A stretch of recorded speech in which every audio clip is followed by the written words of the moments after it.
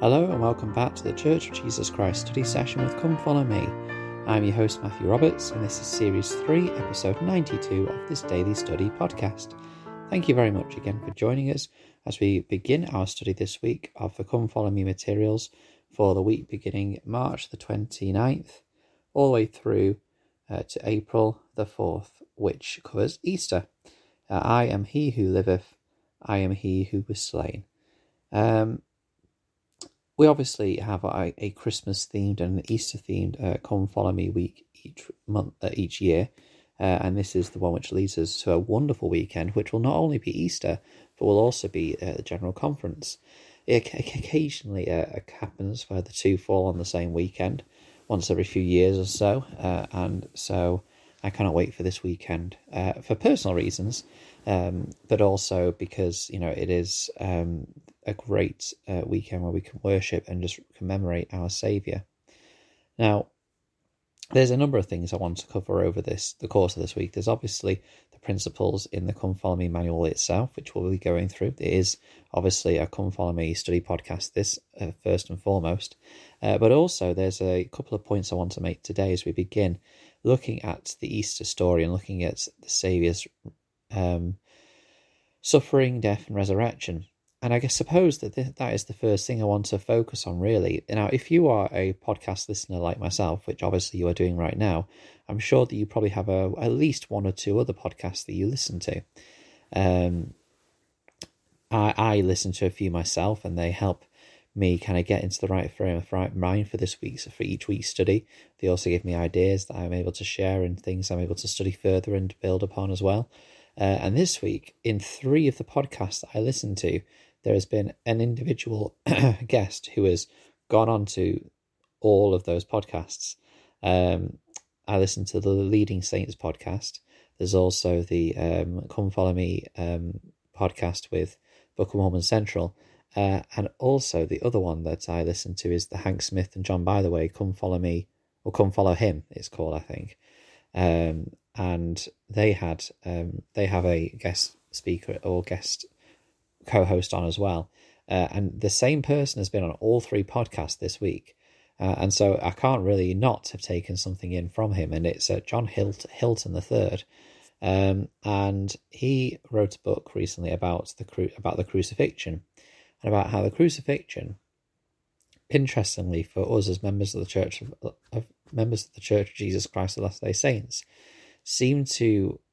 we seem to not view the crucifixion as such an important part of the atonement of Jesus Christ.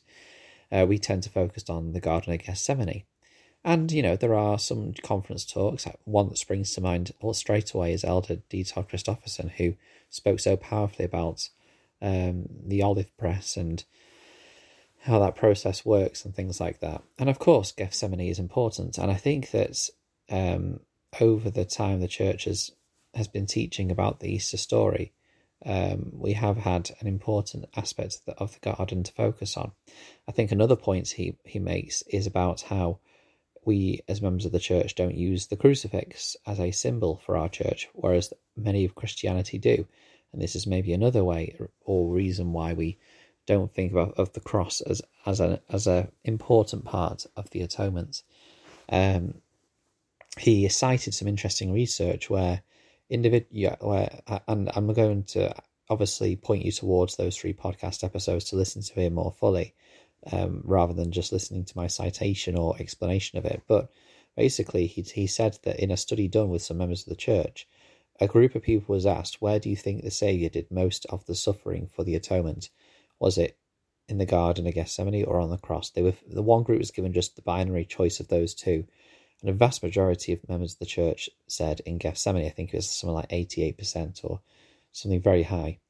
But then a different group of the members of the church were asked a different question, the same question, but with different options: in the garden, on the cross, or equally both.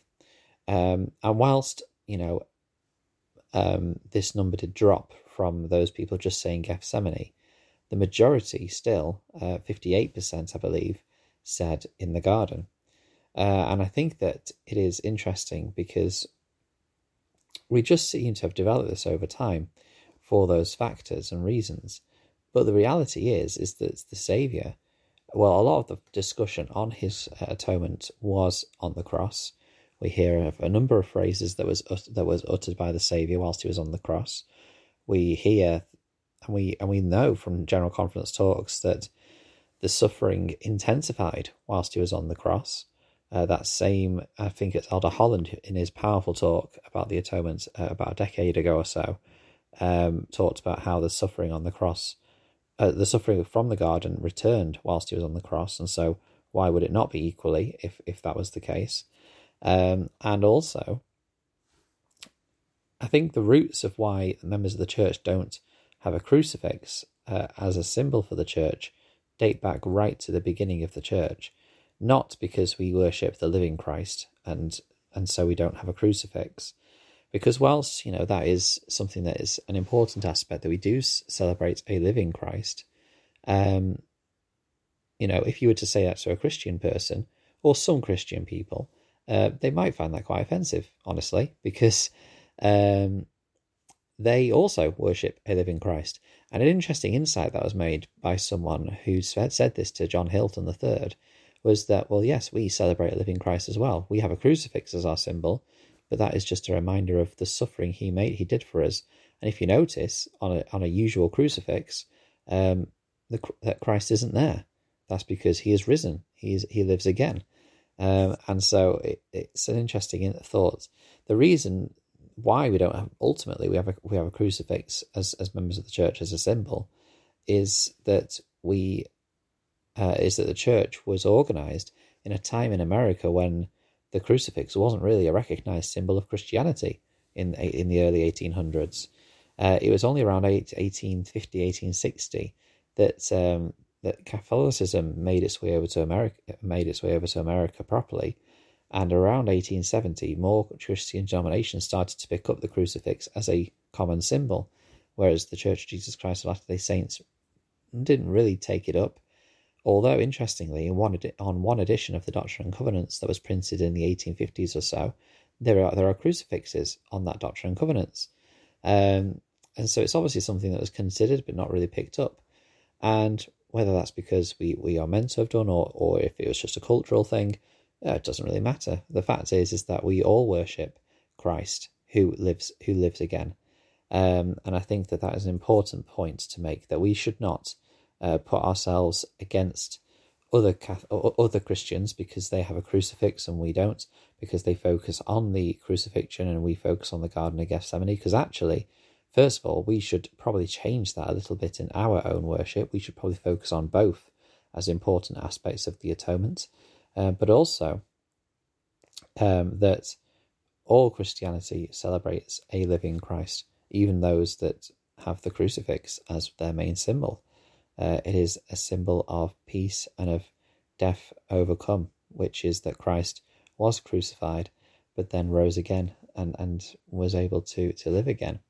And as we go through this week, we'll be obviously picking up scriptures from the Doctrine and Covenants, talking about how powerful they are and what they teach, about Easter and about our Saviour being being risen again from the grave, and the stone and the tomb is empty, which is one of the most hope-filled images that we have.